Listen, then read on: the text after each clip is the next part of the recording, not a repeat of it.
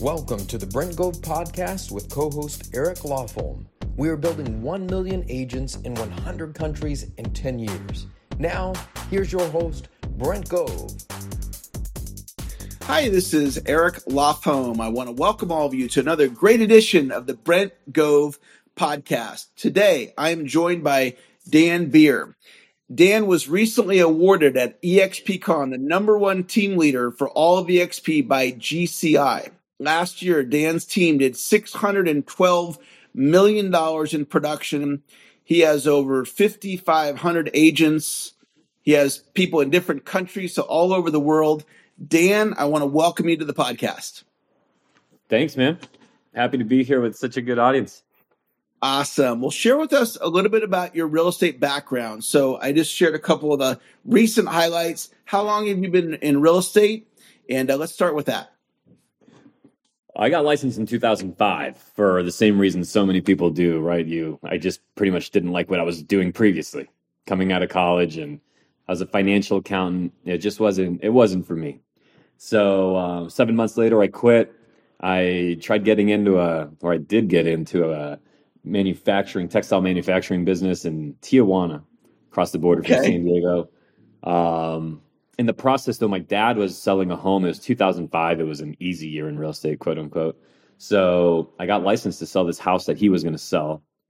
And of course, that's led to incredible blessings. It's also one of the curses of our industry is so many people get licensed to sell that one house, right? So, but nevertheless, tons of, if you really look at the entire rest of the story, there's the 11 or so years of figuring it out alone and struggling on my own and having to travel the country and, not even understand what I didn't know. And then finally, when I did, like I was saying, travel the country to get into rooms where I could maybe glean off some information from others. But I always invariably found myself back at my office trying to implement everything alone. And there was growth in those years because I'm an action taker. I will implement. But there was also a lot of struggle, a lot of trial and error, and a lot of mistakes that didn't necessarily have to be made. I didn't know it at the time, but I know it now because the next 4 years where we've built our business at EXP and with this group of tremendous people we have. So it took 11 years to get to 161 million in production. It took only 4 years to get to 612. Wow. But we're running alongside others that are lifting us now, that are not just helping me because they're being nice to me, but rather because they're incentivized to do so, and I'm incentivized to help others. And that's really the unique thing about all this, EXP noise people hear about. When you really get down to what matters is that we're all moving in one direction, actually growing alongside each other. So anyway, talk is talk, but the results show that definitely what, the outcome's been accelerated in a positive way. Fantastic. Now, when you were introduced to EXP, what was your initial reaction? Well, my very initial, when I was first introduced, was quite negative. It was people showing me their screenshots of their revenue share and telling me all about the stock and all about how I would never have to work again. And, I was like, that was incredibly unattractive to me because in my mind, first of all, I was running like a $3 million business at the time. And I couldn't believe that people thought that by showing me some screenshot, no matter how much money was in it, that I would, and not mentioning a word about how I would grow my core business, that I would suddenly make a quick left turn and change everything I was doing. So it was really, my reaction was basically, that's awesome. Congrats. I'm happy. Genuinely, I'm happy for you. But you haven't addressed a single thing about what's important to me, which is how am I going to grow my core business? Because I'm really well aware that the more I grow that, the more opportunity I get everywhere else. So that was 2 years between that moment and when I ended up here. And what was it that said, you know what, this is the direction that I want to go? What motivated you to want to make that pivot and that change? What motivated me was I saw a contributor to the industry. come over. And I was actually in the process of buying a Keller Williams Market Center at the time, deep into negotiations, late rounds, about to ink the deal. And when I saw this contributor come over, his name is Curtis Johnson, my sponsor. I immediately called him. I remember I was in Deer Valley on a ski trip with my family. I excused myself from the table, and we were at brunch, and I got in touch with Curtis. And that was the moment at which I realized, like, oh, okay, these screenshots of revenue share people have been sharing with me or showing me. Now I understand why or they're relevant, or at least how I can use them. That screenshot is simply the reason why I'm going to share everything in my business with those that come after me, why Curtis is going to share everything in his business with me, why we're going to collaborate at a partner level versus at a cocktail party level, where you get a little bit of detail and then have to fill in all the blanks yourself. No, I want partner level collaboration, because I'm, by the way, my growth is very much attributed to other people's contributions to my business. But it was always what I could glean off of them after, over an hour or a half hour. And then I was back on my own, like I said at the beginning of this conversation. In that conversation with Curtis, I understood, okay, my life is about to take a major shift here. I am about to start focusing a ton of my energy into just giving as much as I can to agents across the country and to collaborate. Like, we just came off our mastermind, our weekly mastermind. Amazing stuff. Things I take every single week with me that I implement, and that so many others on the call do. We had 300 something people on Mastermind today. But why does that take place? It takes place because the company is incentivizing us financially to act like partners, not competitors, including with people in our own market. You take Kyle Whistle, who's in San Diego. He and I share every last detail of our business with each other, including our newest and greatest marketing plans, and we're supposedly quote-unquote competitors. But EXP's done this unique thing where the more he grows, the more it benefits my family. So I never pretend to be, some guy that's just the greatest guy in the world that's just going to give you everything just because I'm going to give you everything. No, see, Glenn Sanford's incentivized me to do so. And now if I give you everything, my own family benefits, which ensures that I'm not going to only give you what's convenient or, when I can, if I can, but that I must. Yeah. What you're saying is really powerful because it's completely independent of revenue share or the stock plan, partner level. Did you say collaboration? Is that how you said it? Absolutely. Partner level collaboration versus cocktail collaboration. That's a very, very powerful benefit. And I love the other thing that you shared is that when you were first introduced to EXP, the presentation was not connecting with where you were at. And that's where it missed the boat. And then when you were talking with Curtis, it's like, oh, I get it. I understand. And so now you come on board with EXP. So what ended up happening? You talked about this, massive increase in your numbers. So talk about, what started happening in your business and your life as a result of coming over to EXP. Well, I learned what real relationships, bonded, true relationships where you're winning and losing alongside others look like, rather than previous environment. By the way, equally amazing people, great people. But the incentive structure was such that, hey, I'll give you the mindset stuff. I'll give you the feel-good, fluffy kind of 10,000-foot view. Don't so much ask me for the detail, because the detail, well, let's face it, we're really competitors. We're not going to benefit from each other's business. So shifting away from that into what we have, it's been amazing in so many ways, in the fun we have together, in the growth we're having. I mean, my last year in the previous location, I went from 151 million to 161 million. The following year, I went to 225. Wow. Okay, I've only been here it'll be 4 years next month, 612 million. So that growth acceleration, well, I mean, if you do the math on it, yes, it's changed my life in many ways. My family's building a new home. We're looking for a second home. We're in a ski location. We we have a lot of freedom, let's just say, right? It's a beautiful thing. We've made a commitment to spend a month away from San Diego together as a family. All kinds of things that we can now do.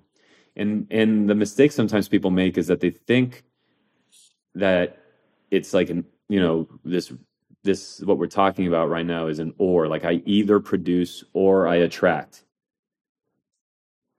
I think that that's only true if you're in the game of repelling people, like I was repelled in the beginning. But if you actually spend your time helping yourself by collaborating, by masterminding, by learning alongside others, and are just kind enough to invite people to that environment where they're going to learn not how to get rich with stock, no one gives a damn, but where they're going to learn how to improve their sales business and go from 20 deals a year to 60.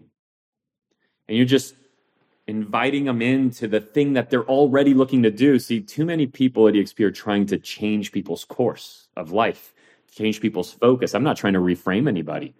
I'm going to help myself by collaborating with Curtis Johnson, Kyle Whissel, Mark Z, and the like, Brent Gove. And then in the meantime, just being gracious, be kind enough to invite someone in to eavesdrop on the conversation. What'll happen is my own business is improving because I'm getting amazing ideas from all these people. Their business is going to improve because they're in the conversation for that day. And then they're also going to go back to their brokerage or their current environment and realize that, the paid branch manager is probably not going to be able to cut it on the level of these bona fide, real deal, real life producers that are here now incentivized to help them grow. It's a real play. It's amazing, man. It's a lot of fun. What I'm hearing in your share is that the standalone benefit of going from XYZ real estate company and then coming over to EXP, just on the increased production side, is worth it. On top of, yes, you can build a team and you can build an organization and there's all these other benefits as well. But is that really what you're saying? Is it just for that? 100%. 2 points I want to make. Number one is I'm not downplaying the value of my revenue share. It's the most impactful thing in my life. Like I'm not building my new house based on, and it's an 8,000 square foot house. I'm not building it. Wow. Based on my active income.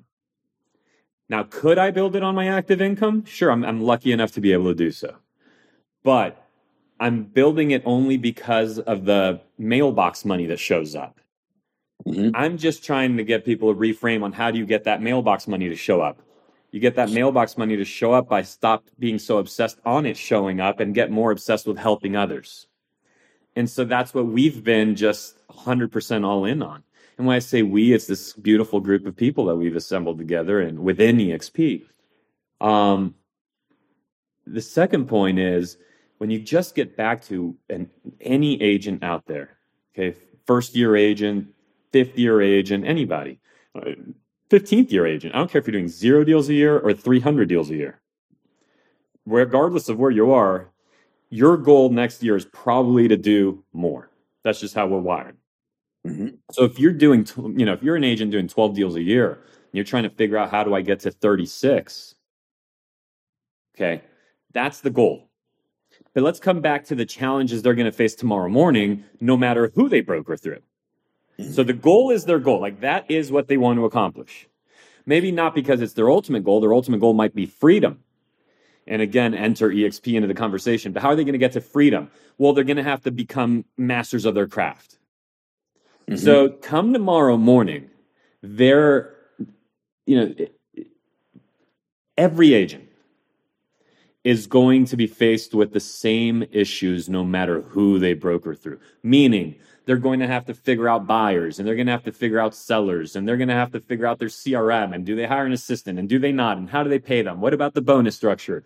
Do they do do they hire an ISA? Why or why not? How do they structure that? Do they farm? What's the message? What does the postcard look like? All of it, okay? The other 1,000 things I could say right now are going to have to be answered tomorrow morning, no matter who we broker through.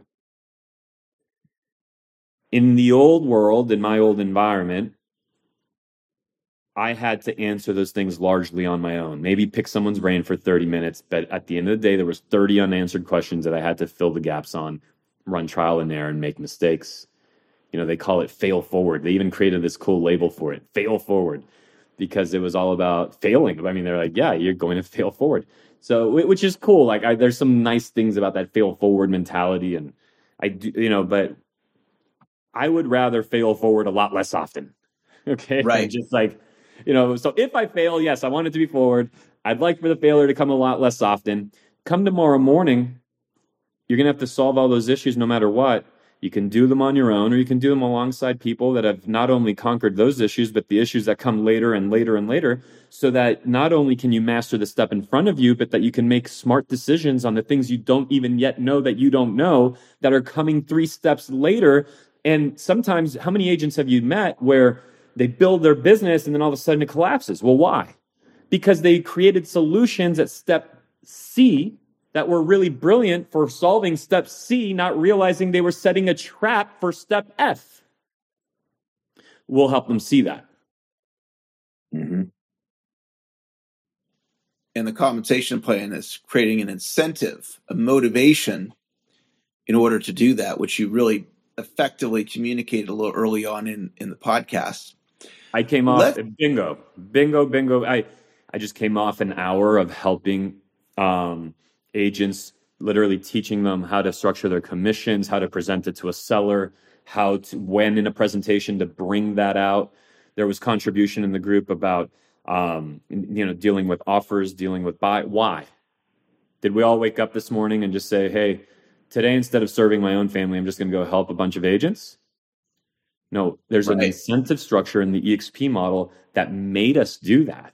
And not made us like with a twisting our arm behind our back, made us gladly freaking do that with a smile on our face, understanding that not only are we contributing to people, because it's not that people in other models don't want to contribute, they want to, but they're also aware of this limitation called 24 hours in your day and your family has to eat. So now I get to contribute, which feels amazing, which puts this smile on my face. And by the way, I get to live a particular lifestyle with my family and have certainty and have security that, like right now, for example, the San Diego market is so constricted. There's so few listings. There was thousands of listings on the market a year ago. There's less than 1,000 listings on the home now. The deals are hard to come by. I have security in that revenue share that comes from other markets across the country where I'm being paid to because of the contribution I made, which I made because I was incentivized to do so by this wonderful model. It's complex, yet it's so simple when you understand it, when it clicks. Dan, I could listen to you all day. I love your shares. And if you'd be open to, I'd love, maybe later on this year or next year to have you back again and pick your brains some more, because incredibly articulate, well thought out, great ideas. And I want to ask you one more question before we need to wrap up. And that's back to the agent that's doing 12 transactions and they do want to go to 36. What are some things that an agent could do that they could go from 12 to 36 in a year? An agent that wants to go from 12 to 36 in a year? Yeah. Well, first off, there's the generic answers, right? There's the things that are probably the answer. What is their consistency in their calendar look like, and how many lead pillars do they have? Have they mastered any? And then how are they reinvesting those revenues into developing assets in their business that will serve them whether they show up that day or not?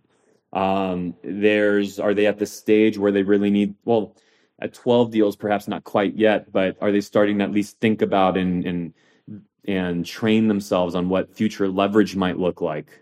Because by the time they get to 36 deals, they're going to need it. So you better start training yourself before you get there so that you don't have to stumble once you're there. It could have to do with maybe they've gotten to those 12 deals based on their current environment. But I could tell you this. I've been in brokerage environments where if you were, this is San Diego, which granted less deals per agent on average. But I've been in brokerage environments where I remember being invited to, it was like they called it the top 20% mastermind. And there were several hundred agents at this brokerage. So I show up and I'm there and I'm doing several hundred transactions. And there's one other person there who did like 90. And then the next person had done like 20. And then the next had done less than 20. Yet this was the top 20%. So maybe you've maxed out on what your environment will offer you. Mm-hmm. So there could be a lot of answers to it. Now, when we're actually working with people, let's dig in and take a look at the specifics. Come into our mastermind, present into the group. Don't just get my opinion. but get the opinion of 100+ producers that are in excess of $1 million in GCI, who have been there and done that and seen that, and who have different ways in which they did it, and capture what's going to be exactly relevant to you. So that's where the personal work comes into place within this group. Fantastic. I love that answer, Dan. And it was awesome to be able to get to know you a little bit and spend this time with you. For all of you listeners, I want to encourage you, listen to this podcast multiple times so you can get Dan's genius into your subconscious mind. I also want to encourage you to share the podcast with your team so they can benefit from Dan's brilliance as well. Dan, thank you so much for spending some time with me today so we could get your great ideas shared on this podcast. And I look forward to connecting with you another time. Hey, us and the Beer Home team, we're here to help in any possible way. And thanks, man. This has been nice. Appreciate you, Eric. Awesome. Thanks so much. We'll talk to you guys later. Bye-bye. Okay, so here's the deal. We have incredible information, video content on my YouTube channel. Go over there and make sure you subscribe. And it's vital that you ring the bell. If you ring that bell every time I put out new content, it's actually going to notify you, and you can get the latest and greatest of what's happening at EXP. Now, don't forget to like me on Facebook so you can also get that content, and then follow me on Instagram. We're hitting everybody high, low, and in between. We're trying to get the information out there so you can build big businesses, revenue share organizations. So go to YouTube right now. Please subscribe and ring that bell. Like me on Facebook and follow me on Instagram. We'll see you out there.